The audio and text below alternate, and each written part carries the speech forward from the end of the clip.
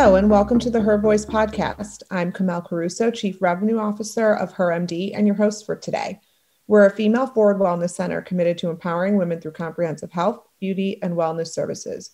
This week, Somi and I talked to Tanika Gray Valburn, founder of the White Dress Project. The mission and vision of the White Dress Project is to galvanize support and promote national awareness about the fibroid epidemic among women domestically and globally through education, research, and advocacy. The White Dress Project is an organization dedicated to raising funds for research and awareness for uterine fibroids in hopes that women with fibroids will be empowered and will no longer have to suffer in silence. So this was a really powerful interview for me, mostly because I did not know a lot about fibroids or just how many women it did affect. Yeah, I didn't even know what a fibroid really was until I heard about the White Dress Project. But it's kind of a funny story how you ended up meeting Tanika, and you alluded to it several times during the interview that you guys actually met on social media. So tell us about that. Yeah, we did. We met through Instagram, and I have to say Instagram's becoming a very quick platform for me to meet some of the most interesting, driven, like powerful women who have all kind of, suffered through some kind of challenge. And instead of sitting there and just suffering in silence, they decide they're going to do something about it. And Tanika, she reached out to us, or I think she might have commented on one of our posts on social media. And it was during Fibroid Awareness Month, and we had posted something about that. And I checked out White Dress Project, and I was like, oh my God, this is pretty amazing. And I started reading about it and messaged her because just the concept of white dress and why she came up with that name, because she wasn't able to wear white because of her heavy periods, was like, oh my God. And it just clicked like, wow, something as simple as that was impacting her, or what I thought was so simple. Mm-hmm. And it just was so interesting to me. So we connected over social. Like one of the more poignant moments I found during the interview was when she was talking about her fertility struggles. And I couldn't help but feel really angry on her behalf, because had she been diagnosed earlier or treated earlier, like this could have been an issue that she didn't have to deal with. And then you and Somi also talked about your own fertility issues. I mean, Tanika and I, when we spoke, she was so open. I had no idea the conversation was going to go that way. We had connected about, how fibroids had impacted her life. And again, it was like, oh my gosh, I did not know this about fibroids, that it could lead to infertility. And I just immediately connected with her because I had, at the time, when I was trying to have my second, a 12-year-old daughter, or she was actually 9 at the time when I had started trying to get pregnant again. And I had PCOS for a long time. And I had irregular periods, etc. But, I obviously didn't have trouble getting pregnant the first time around. And I ended up having a lot of fertility issues for 3 years. And so I just connected with her on that level because I went through going on several different types of medication to regulate my period and bring it on. And then I also went through IUI, which basically is like intrauterine insemination. So they give you medicine, you're giving yourself shots in your stomach to make yourself more fertile and make more eggs there. And then they basically like insert your partner's sperm into you, and then you kind of lay there for a few minutes, and then like hopefully that will make conception happen. But that didn't happen either for 3 times. And so finally I was told, well, you just have to go for IVF, which was like a little shocking to me. I didn't understand like why, and there was no reason why. It was just, you have PCOS and this sometimes happens. It's just unexplained. So I ended up, thankfully, the IVF worked the first time, but it was just like pumping yourself full of all these drugs, getting your blood drawn like every other day, checking your levels, etc. And then they like harvest all these eggs, which is totally not a normal way to do things, obviously. And I ended up getting pregnant with twins, but then only one viable child, which I'm so thankful for. But it's just all in all extremely kind of traumatic and very emotional. And I didn't know like PCOS could cause that kind of an issue either. So just such a lack of education around, like, it's nothing like fibroids, but it's still a female health issue, and had no idea that could impact fertility until I actually started trying to have a child. Yeah, it's crazy because I've known you for a long time now, and we work together in the sexual health care space. And I'm only now learning like new details about your story. And it just goes to show how much we don't talk about these issues that impact an overwhelming number of women. When I was editing the episode, another thing that stuck out to me was when Tanika said that 80% of Black women get fibroids. And I was like, oh, that must have been an error. I'm going to have to edit around that or something. But then I Googled it and it was true. And I'm like, that's crazy. And I felt the same way. It's like 80%. And, you know, I'm fairly well educated, as are you. We work in the women's health space, and there's not a lot of conversation about it. And I don't know why, like women just not wanting to discuss what's considered an intimate health issue because of how they might be perceived or viewed from others. It's such an honor to have Tanika on the podcast this week and to be able to feature the work that she's doing and that the White Dress Project is doing. It's honestly helping so many women with fibroids who would otherwise be suffering alone or in silence. So without further ado, here's our conversation with Tanika.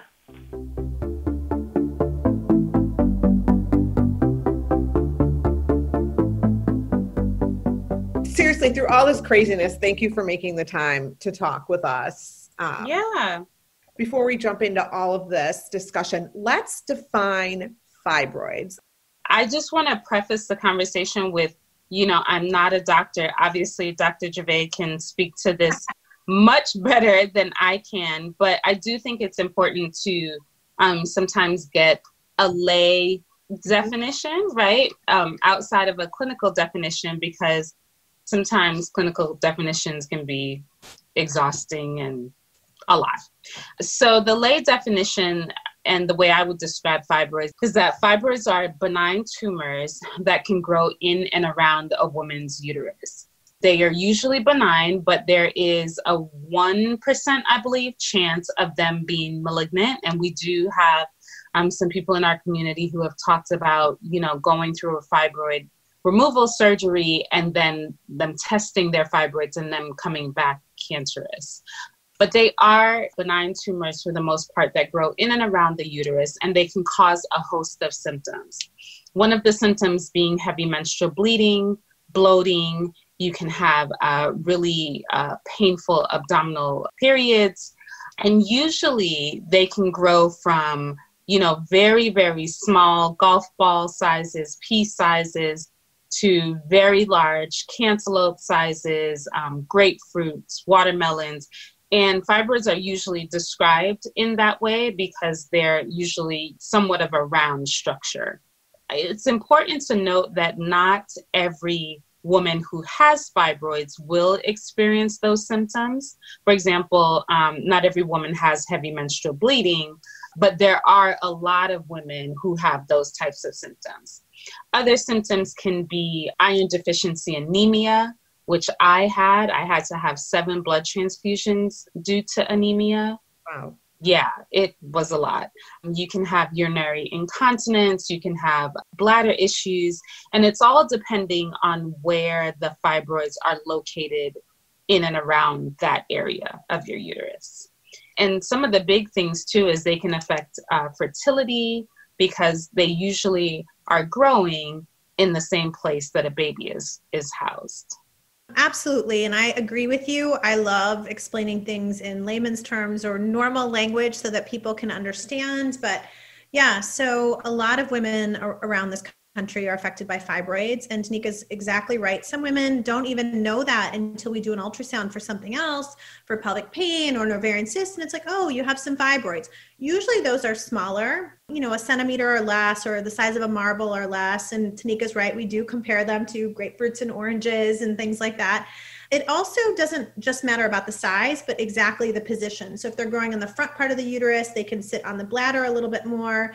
They can grow. I tell people to think about the uterus as an orange. And so the inside core, right, where it's absolutely hollow, that's like the endometrial cavity where babies grow. Fibroids that grow there can cause the most problems with fertility, can also cause the most problems with bleeding, right? Because that's where the tissue is that sheds every month when we don't get pregnant. The fruit would represent the muscular layer, right? Or the myometrium. Fibroids can also grow there. That can cause a lot of pain, but also problems with bleeding, because the way the uterus stops us from bleeding is kind of constricts on its arteries.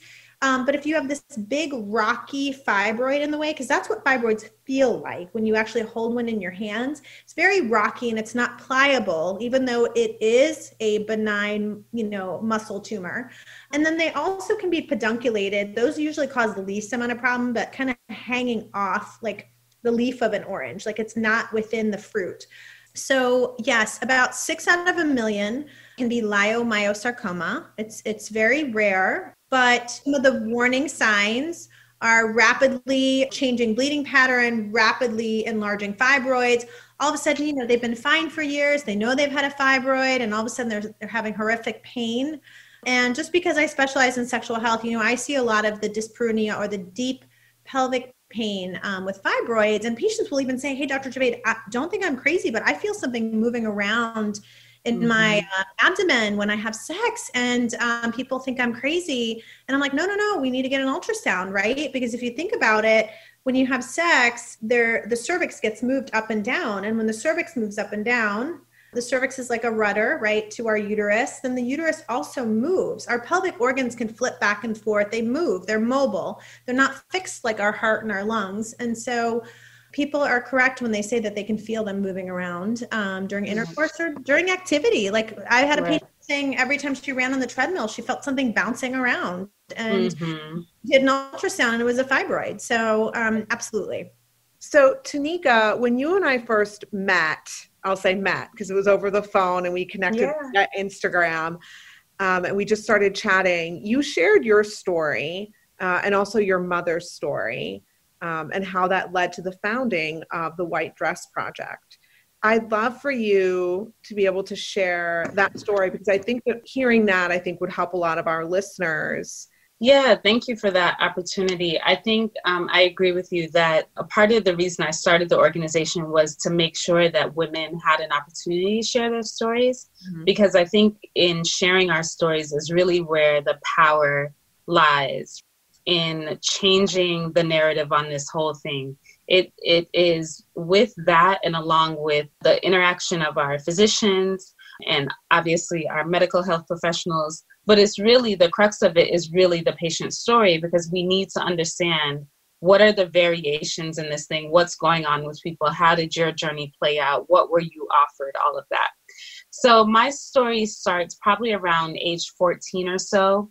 My period came when I was 13, and I have never known myself not to have heavy periods. And heavy periods for me are described as, changing my pad more than one time in an hour, twice in an hour. And that has just always been my life. I have never worn a tampon. I have always worn at least 2 pads at a time, 2 pairs of underwear. Wow. It's just never been my life not to have to bulk up like that, right? Mm-hmm. While I'm going along, my period comes, I have the talk with my mom. She just teaches me how to protect yourself, how not to have accidents. But no, we never talked about the flow. Why is it so heavy? Right. And to me, it was just like, oh, I guess this is why women hate it so much, because it's like this, right? So I just, went along in life. And my mom, you alluded to my mom's story. My mom lost a set of twins before me. She thought she couldn't get pregnant, so she adopted, and then got pregnant with me. I guess got excited and got pregnant again, and then lost a second set of twins. So I am her only biological child. But even knowing that story and then also seeing her go through a hysterectomy, we were still like, oh no, you don't have fibroids. Like, you know, it just wasn't a thing. Like, we just didn't even talk about it. So fast forward to like early 20s, I was still heavy bleeding so much. And I went to a doctor and he said to me that they can't figure out the bleeding. So I must be having like a miscarriage, you know, having to explain to your mom, like, are you having sex? Like, what's going on? I'm like, no, that's not the case, right? Anyway, the conclusion was that I needed to have a DNC because they could not figure out why I was bleeding so much. And in hindsight, no one ever mentioned fibroids. I know I didn't do any type of ultrasound for fibroids because now with everything that I do, I would have remembered going through that process. I think even my mom mentioned it possibly, you know, that she had fibroids, and he was like, no, I think she's too young for that. Anyway, to go back to the DNC story, I had the DNC and my periods were still really bad. During that time, I also had my first blood transfusion.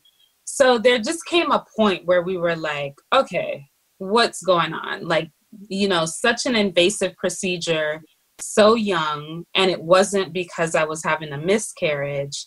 And then now having to have, you know, a blood transfusion, which is also another thing that is, you know, you don't get it if you don't need it.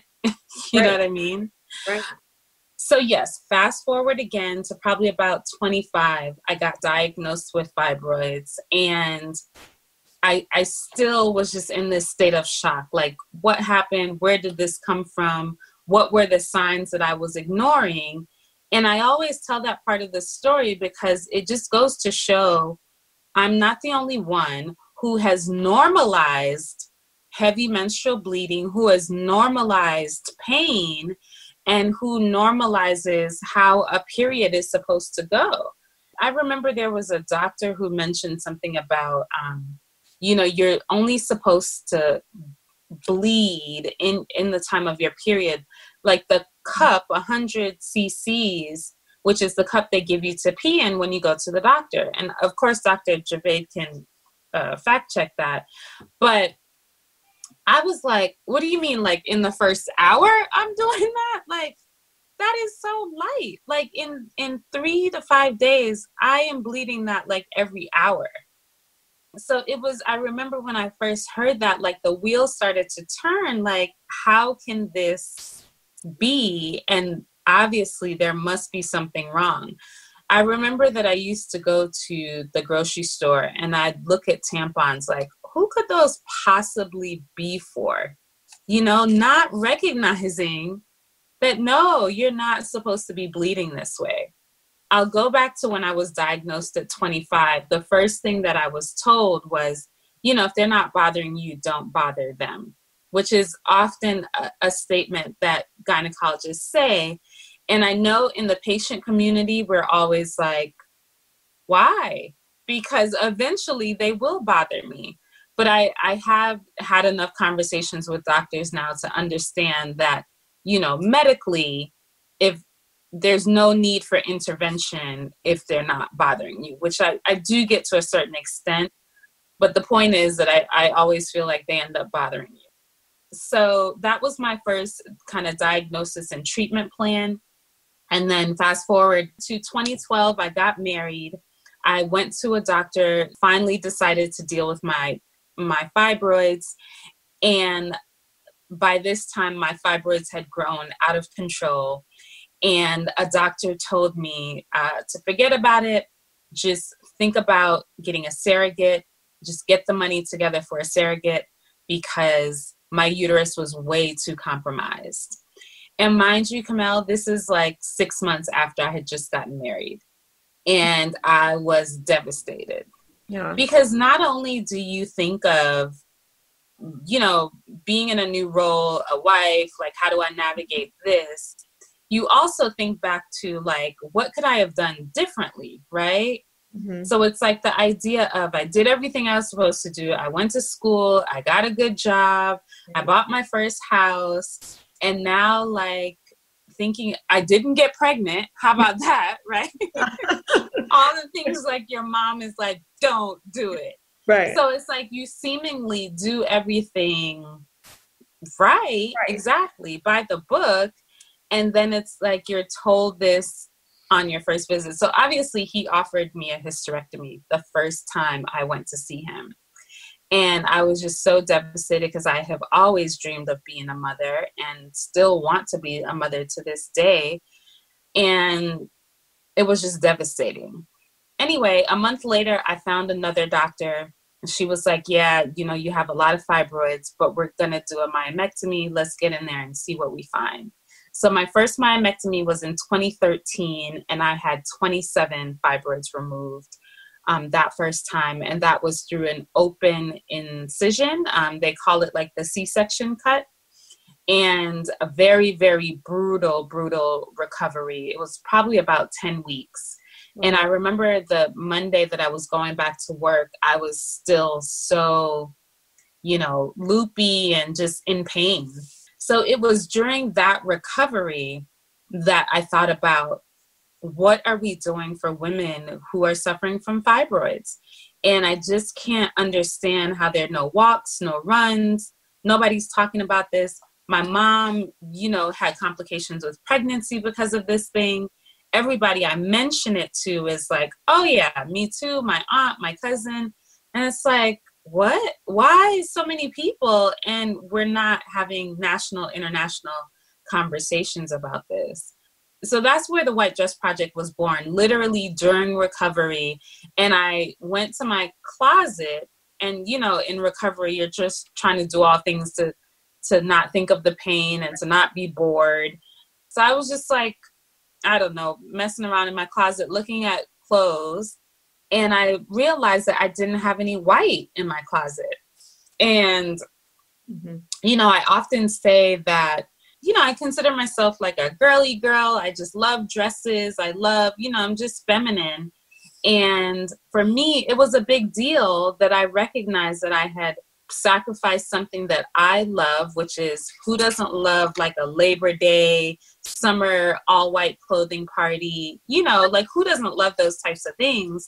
And I realized how many of those things that I had either postponed or not gone to or made up some type of excuse just because I wasn't comfortable with knowing how my body was going to react.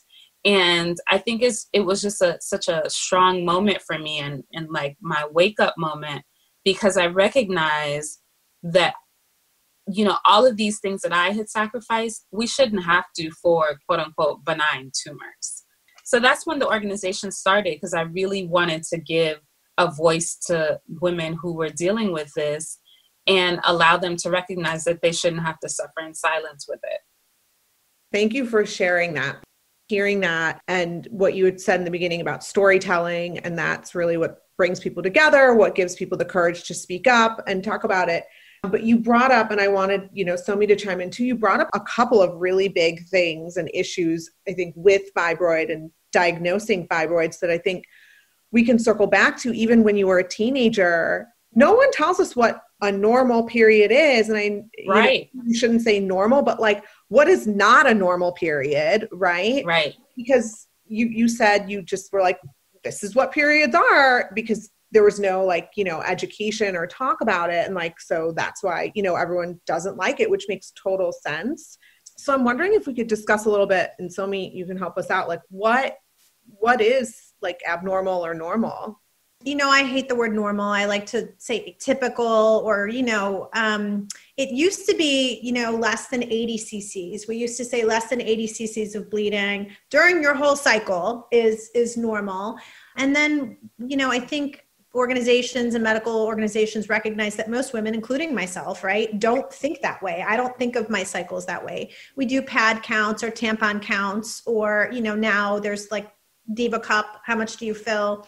But really what we've moved to patient perception. And I really like that. It does move it in the hands of the patient. So if a patient is telling a physician, my bleeding is heavy, then we need to listen, and that warrants a workup. It's no longer letting or making the patient prove that she's bleeding a certain amount. If she's coming to you with the concern that her bleeding is heavy, it warrants a workup.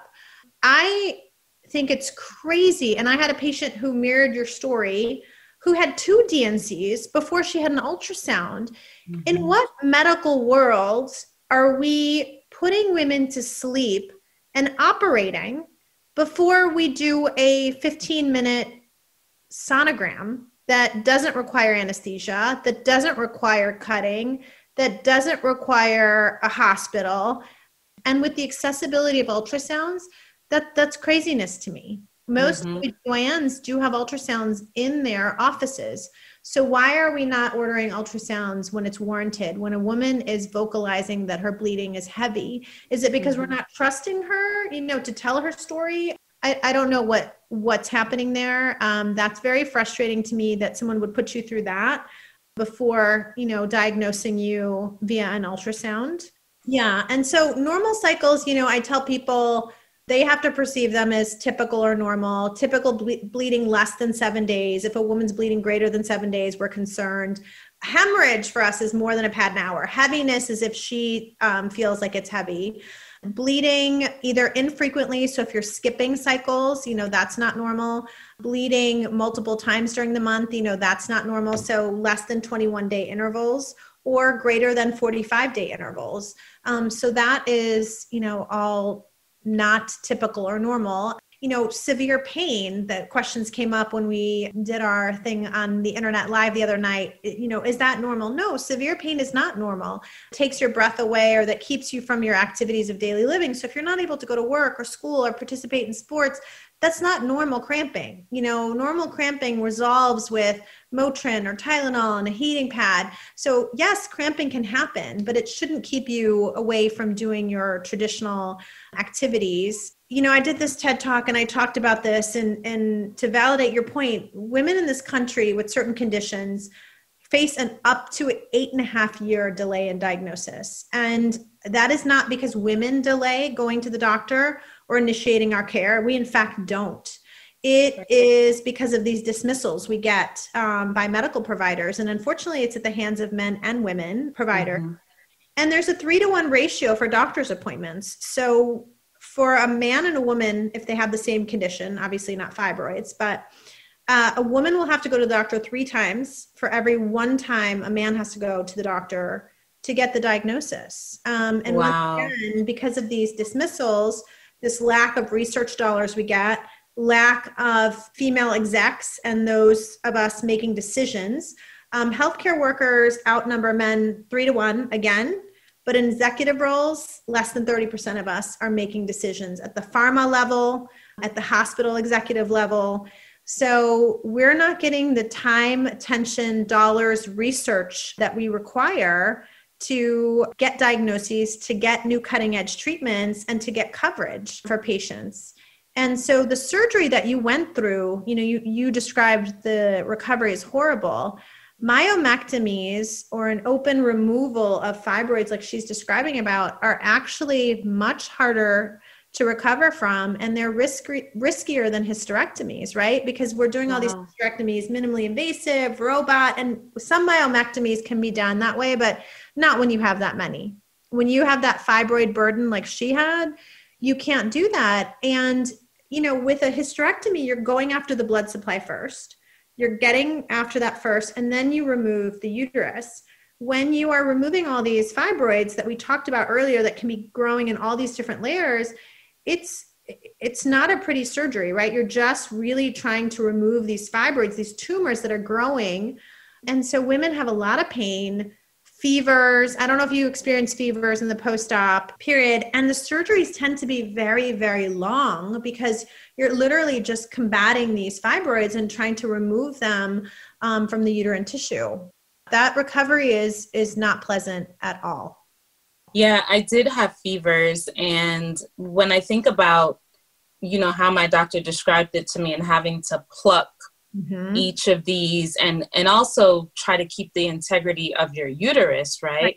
Which some would argue is why I'm having the fertility challenges that I'm having. because of that first initial surgery. And then on top of that, I had a second surgery. So I had 2 myomectomies. The second one was much less invasive. They went through my belly button, but still a surgery on my uterus. So I've had now 2 failed embryo transfers, and you can imagine that's hard, very hard. And it's very much described to me as just uterine failure, which to a patient, what does that mean? What is my uterus not doing correctly? But there's no reason. I have no fibroids in the cavity now. I do have one, I think, on the outside in the muscle, as you described, the fruit part of the orange, but nothing in the core of the orange.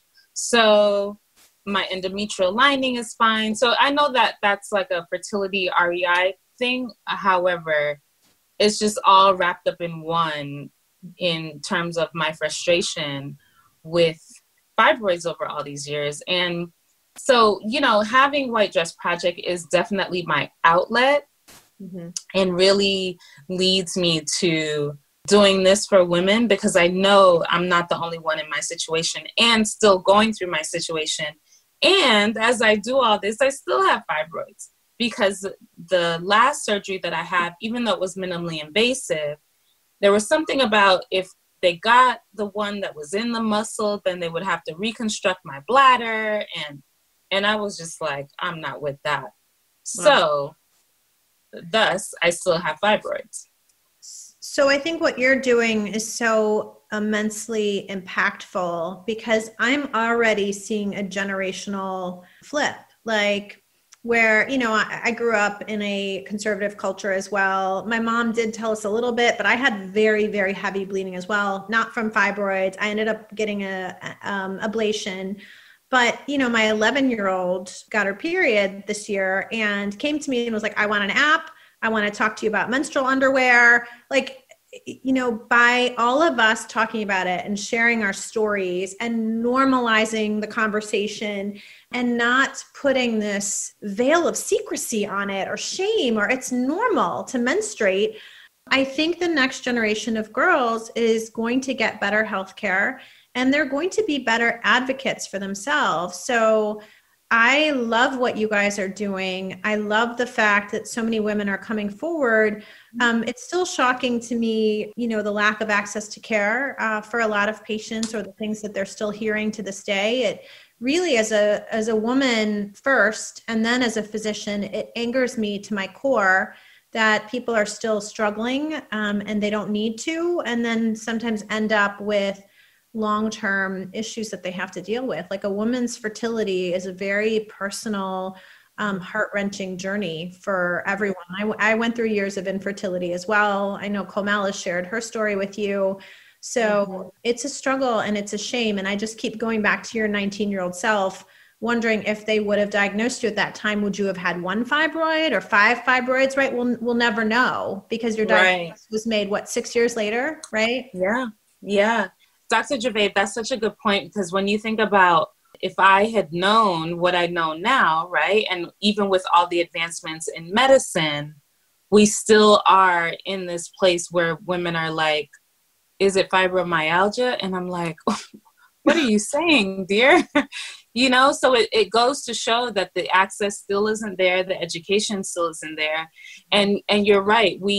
Even though that still exists, the flip side of it is that we are, turning a generation over and making generational strides, which is very important as well.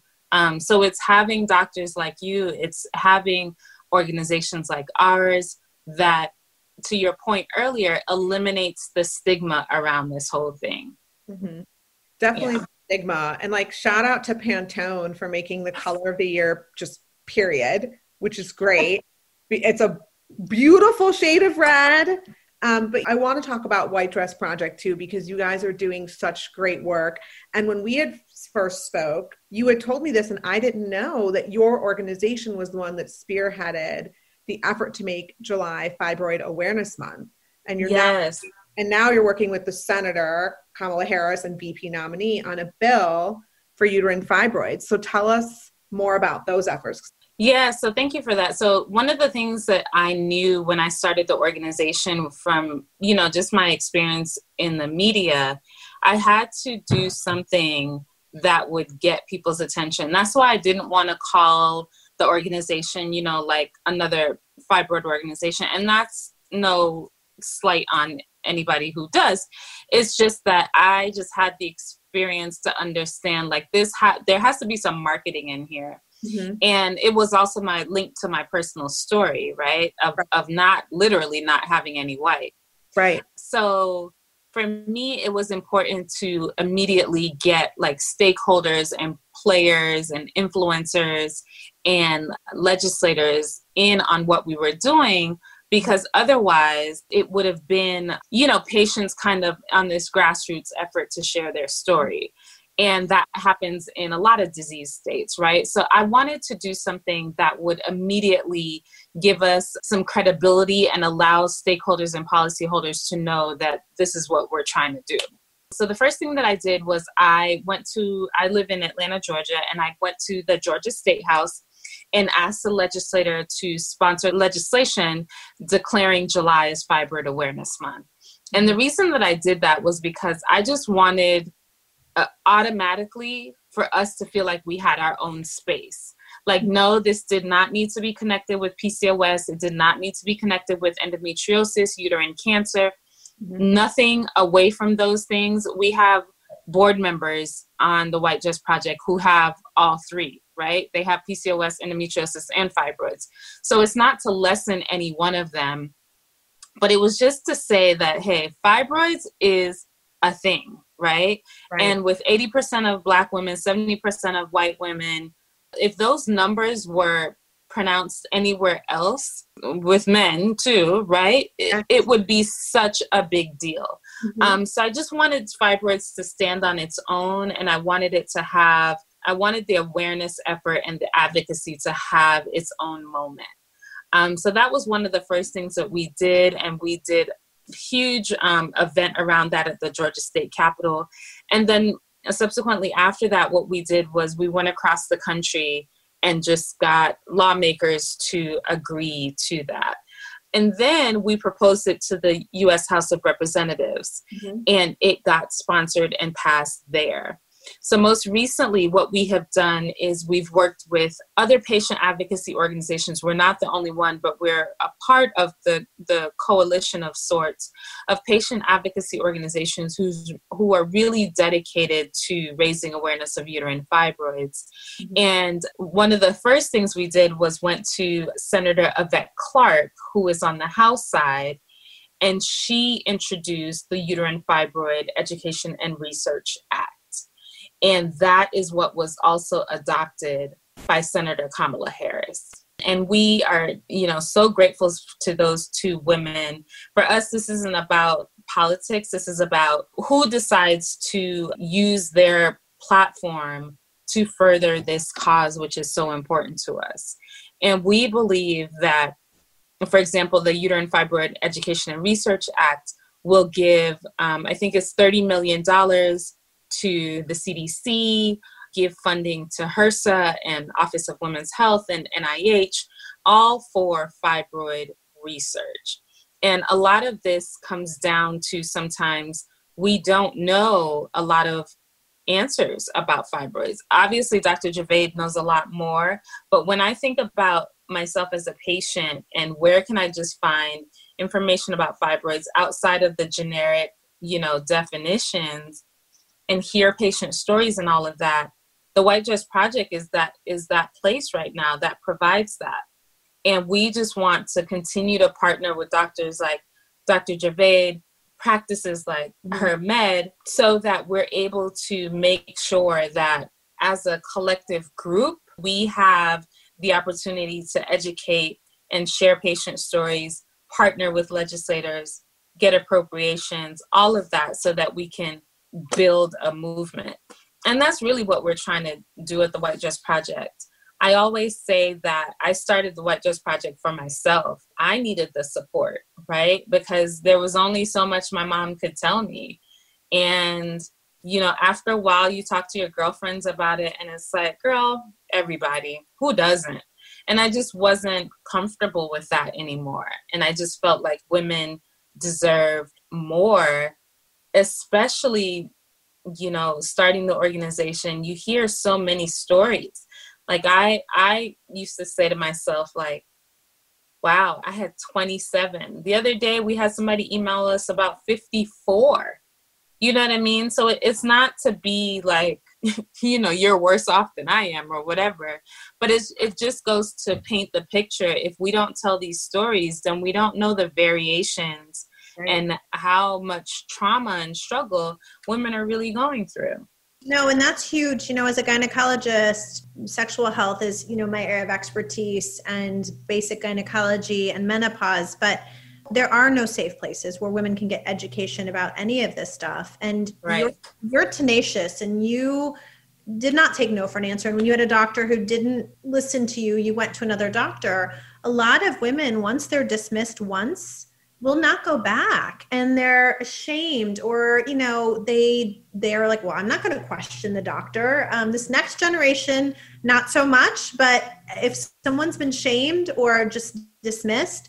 And so, yes, we need then resources on the internet. And so where women can get together, they can talk about this, they can look at a safe place where they can Google information that's good and safe, that is true. And so I feel like that is so imperative, to give women safe places where they can kind of research on their own and find out more about fibroids. Because you're right, there is no, you know, general place where I can send patients, or, you know, or women can learn. And so that's why organizations like White Dress are so immensely important, and people sharing their story, right? So we're not just preaching. You are a patient, you've experienced it, and you've gone through a lot of the treatments, and have unfortunately experienced some of the negative side effects that come with fibroids, right? Surgery and heavy bleeding and pain and fevers, and then now dealing with infertility. It's heartbreaking. Right. It is heartbreaking. And I really just use my story to help other women, because I know even with the infertility, I know when I read someone else's story, like, you know, Dr. Shepard is a good friend of mine, and she was just on GMA the other morning talking about Chrissy Teigen. Mm-hmm. And, you know, one good point that she made was that, you know, people are often saying, well, at least she has 2 other kids. But it doesn't dismiss, you know, the fact that she just lost her baby. Like, it doesn't dismiss that. And I think a lot of times in sharing our stories, like, we forget how much impact it can have. Like, it's, you know, mine, it was 27, but I say to myself, wow, if she can get through 54, you know, it just allows you to feel not alone. And it's just so important not to feel alone. And back to Dr. Javed's earlier point about, you know, being your own best health advocate, that's one of the things that is like our driving mission at White Dress, that you should be a partner with your doctor. And I think a lot of times, or a lot of people talk to us about this, I've experienced this myself personally, where you feel like doctors are this like authoritarian, like their expertise is bar none, and like you can't challenge anything they say. And I would just argue with that a little bit. Obviously I didn't go to medical school. I don't have your expertise for sure, but I will say that nobody knows my body like I know my body. And that's why we tell patients, that's why you need to journal. That's why you need to go to the doctor with specific questions about specific ailments that you're having, so that you can have a direct conversation. You know, those things are just important in being your own best health advocate. And then you partner with your doctor for the best treatment option, right? So obviously your doctor is going to know those treatment options, but you're the only one who can describe effectively what's happening. And the more we write questions down, the more we share our stories and hear other people's stories, that's how we become our own expert, right? That's how we become like, okay, well, I heard someone talk about the Diva Cup. So I'm going to try that instead of pads so that I can measure, so that I can have a better conversation with my doctor, because I know my doctor wants to hear about quantity, right? So that's how you do it. It's not at all to challenge doctors, because I am not a doctor. I lift my hat to every doctor, but I really think we need to get on the train with our doctors.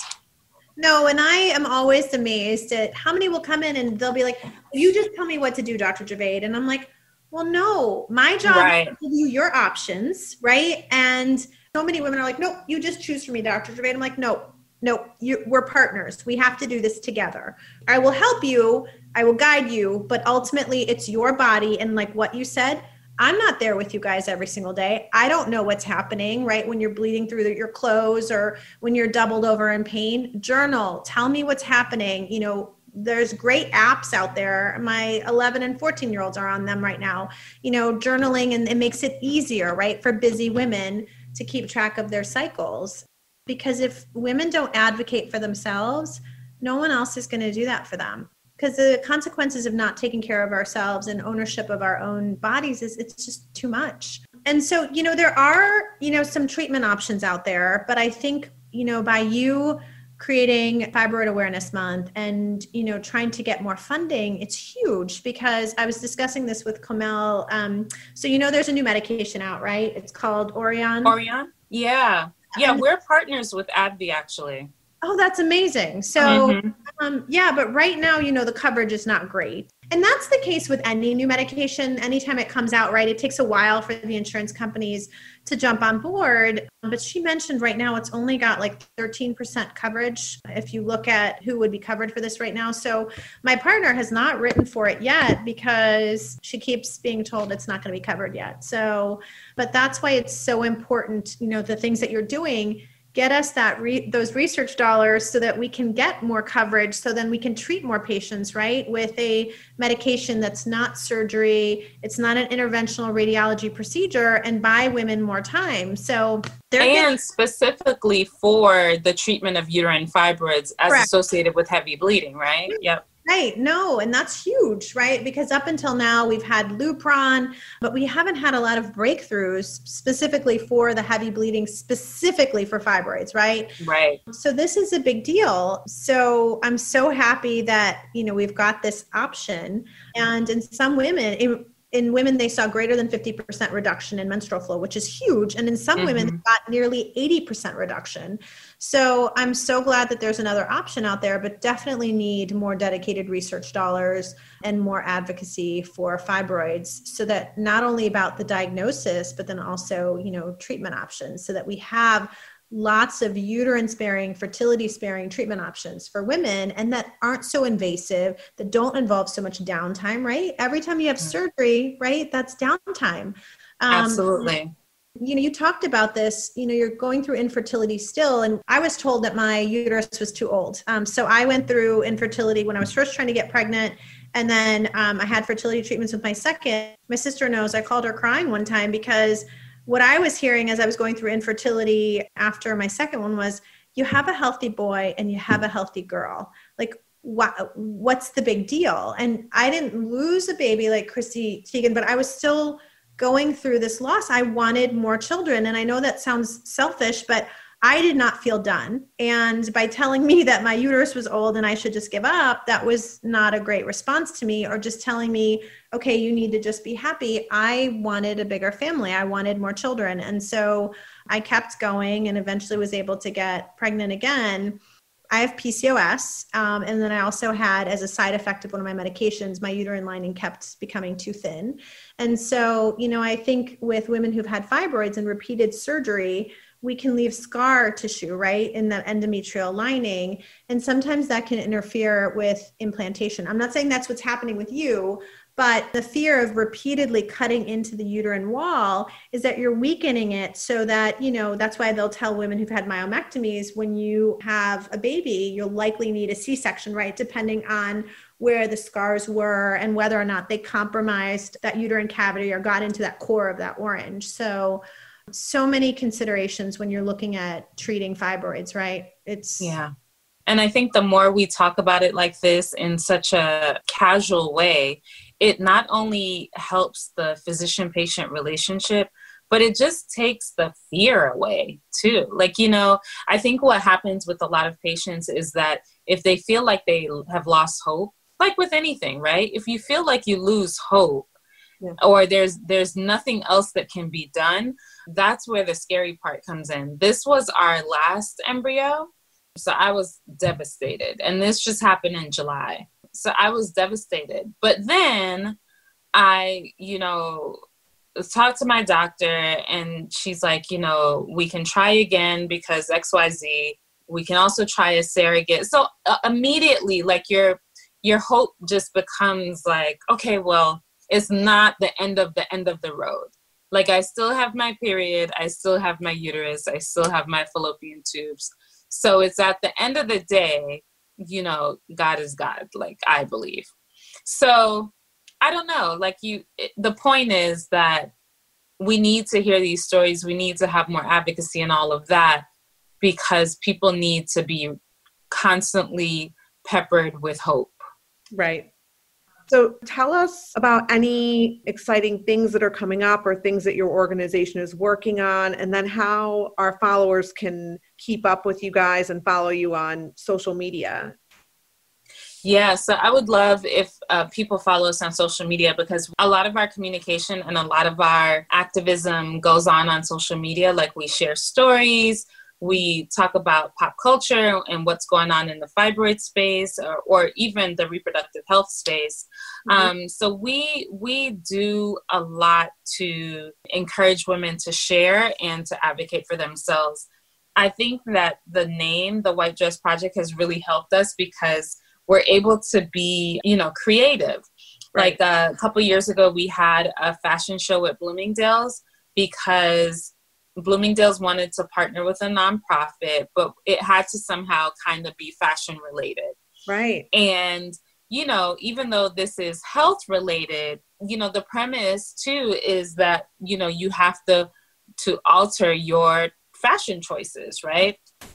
So we've been able to like dip into a lot of other industries because of the way we've kind of fashioned our organization. So in terms of what we have coming up, it's always about storytelling for us. We have quite a few storytelling campaigns coming up. We have quite a few social media campaigns where one of them is called Louder Than Fibroids. And it's going to be a way for patients to amplify their voices on influencers' pages. So for example, a patient would come and take over the HerMed Instagram page and allow influencers to allow that patient to share about fibroids. So it's influencers who are health and fitness related, who have an audience, but maybe they haven't spoken about reproductive health or spoken about fibroids. So it's our way of taking over their page and being able to amplify our voices. Right. So we're doing that. And we have a lot of other great things in the pipeline right now. One of the things I want to share is we're developing an app, and it's going to be a peer-to-peer, what we're calling peer-to-peer advocacy app. Because what we found is that if you don't have time to make another doctor's appointment or in the interim, who can I talk to? Like, I'm going to surgery tomorrow. Like, do I need to buy ginger tea? Do I need a body pillow? Mm-hmm. Those things, yeah, you can ask your doctor, but, you know, you forgot to ask her in the appointment. You can't get the overnight nurse. You can't, you know, whatever. You just need a peer, right? Mm-hmm. So the idea is to have peer-to-peer advocacy where we pair people up with people in your region just to share, be a support system for women suffering with fibroids and, you know, other reproductive health issues. I think that's great. I just had a friend who was going to have a C-section. She had 2 vaginal births. And right before, she's like, give me the real deal. Tell me what it's going to be like. And I think that's so important to hear it from your peer and to get their point of view, and you can ask your questions. Very cool. And the disclaimer with all of this is none of this trumps your doctor's guidance. None, you know, we don't play those games at all. But there is something about being like, hey girl, like, what's up? You know what I mean? And we did a post one time about things that you need post myomectomy. And it was like, you know, make sure you have all of your Netflix shows downloaded, make sure you have a body pillow. And it's like, just stuff like that. A doctor doesn't have time to tell you that stuff, right? But if I didn't have my body pillow after my myomectomy, I don't know what I would have done. You know, so it's just stuff like that. So it's that peer-to-peer advocacy that we're really thinking about. Also, we're doing more on the legislative front and making sure that, you know, this bill gets passed in the House and the Senate. So that's really important to us. One of the things Dr. Javed brought up earlier was about connecting with residents and the new age of patients and how they are becoming more vocal. But we are thinking that, or what we're hearing from our community is that a lot of times, you know, women go to the gynecologist like later, right? So 25 or so. I feel like I was still going to a pediatrician at like 20. And we want to have a conversation with residents to say, hey, when a patient comes to you with these types of symptoms, here's why we may need to recommend the gynecologist a little bit earlier. It's the same way we're having conversations with residents about how to talk to certain types of patients and that empathy and all of that they don't really get in medical school. How do you talk to patients who don't look like you? You know, all those sorts of things. So it's keeping with that same vein to say, hey, if they're presenting with these things, you know, the first thing may not be to just offer birth control and say, you know, your period will change or whatever. But it is to go that extra route. And I love that Dr. Javed said earlier that the medical community is switching to patient perception, right? So if you feel like it's bad, I'm going to take it as serious. And I hope doctors will kind of adopt that thinking like she has, because I love to hear her say it, and she's a phenomenal physician. But the truth of the matter is that not everybody's like her, you know, and there's so many patients who don't interact with doctors like Dr. Javed. So there's dismissal is still happening. Right. Racial inequity is still happening. Yes. So that's why we need to talk about this stuff so people know. I think you are so brave. Yeah. I'm so sorry for everything you've been through, but I'm glad you flipped the script on your diagnosis and have advocated for yourself, and you're advocating and empowering other women. I love that. Komal told me how you guys bonded over social media, and then she was telling me her story, but I told her, I'm like, I don't want to hear it all. I want to hear it, you know, the day that we actually are face to face, and I can hear it in your own words. So thank you for doing what you do. And I love partnering with you and being a part of this.